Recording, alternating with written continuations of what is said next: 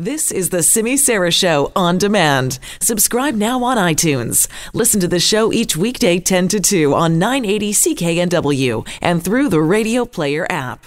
Well, just before the break, we were chatting with Adrienne Carr, a Vancouver City Councillor, putting forward a motion. It passed unanimously to have staff look at ways to divest from fossil fuels and to report back with options and timelines for the City of Vancouver to do that. Well, let's bring in Stuart Muir. He is the CEO of ResourceWorks and joins me on the line now. Stuart Muir, thanks so much for being with us.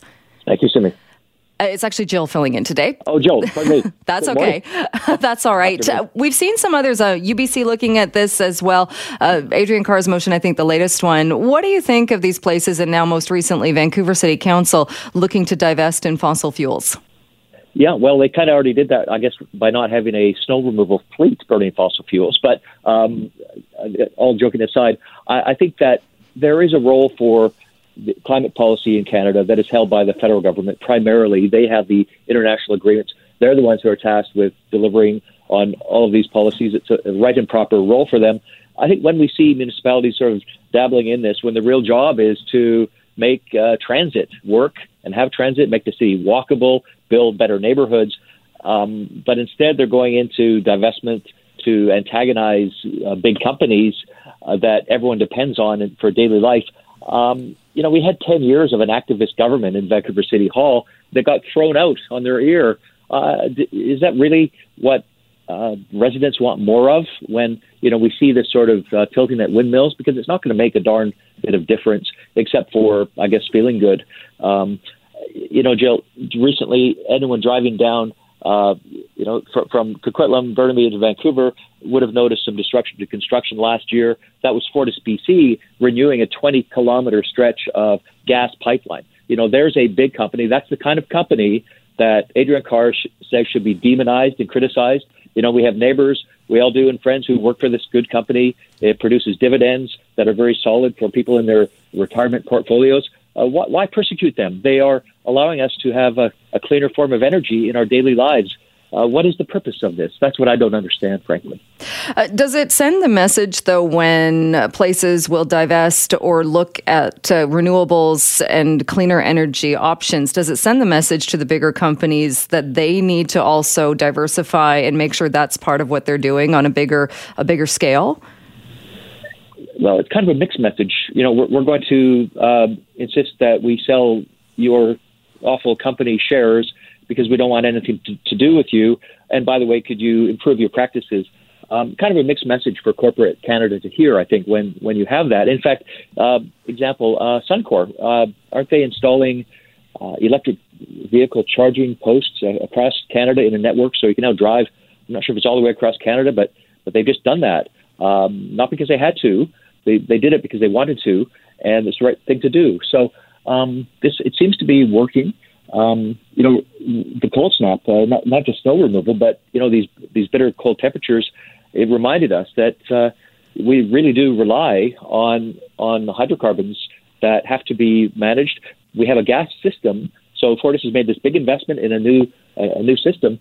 It has the potential to carry other kinds of gases, even hydrogen gas in the future. Certainly renewable natural gas can go through that. So why would you, sort of persecute and call out a company that's doing the right thing so that decades into the future, we can deliver renewable natural gas in some quantity? I don't think it'll ever be more than 15% based on what we know today, but we can certainly mix and diversify. We can improve carbon capture. We can do things in the upstream where the gas comes from. By the way, BC's got some of the cleanest natural gas in the world in terms of low CO2 coming out of the ground, low sulfur in places. And we should be, appreciating that.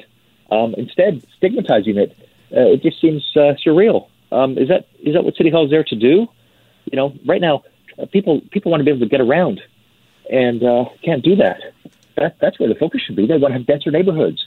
The Green Party, I think, a lot of people think it's sort of green, but it seems more conservative. The approach to livable neighborhoods and density, what's that about? If we really want to change how people live, let them live in the center of the city and not drive around all the time.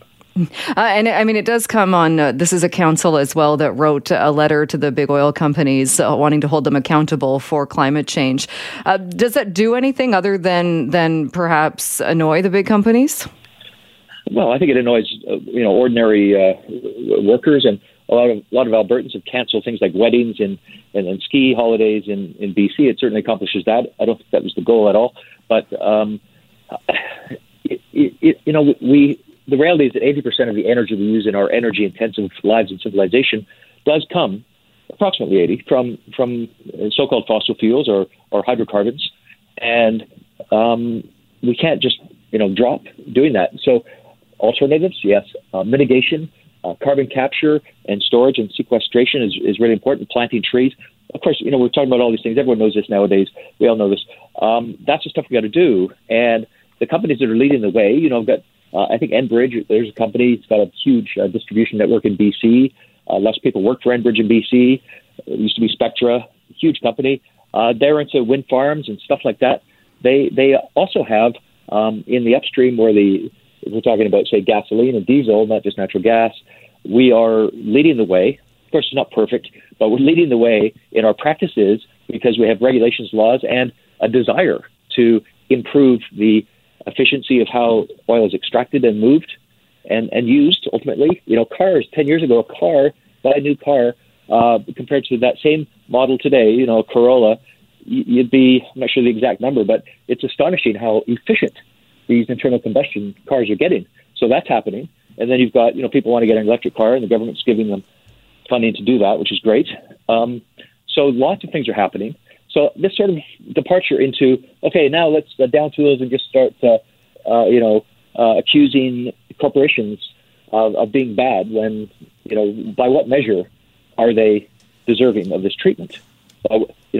These campaigns to impel city councils to do this thing come from a very small segment of lobbying. A lot of it derived from, frankly, organizations that see Vancouver as being sort of an easy place because of our wonderful outlook on life, our relaxed way of life, an easy place to sort of seed and propel forward campaigns like this so that others can imitate them. I think that's the strategy here. And Vancouver's always willing to adopt these measures. So I guess that's life in Vancouver. But all right. Does it help? Yeah. What does it do for our taxes?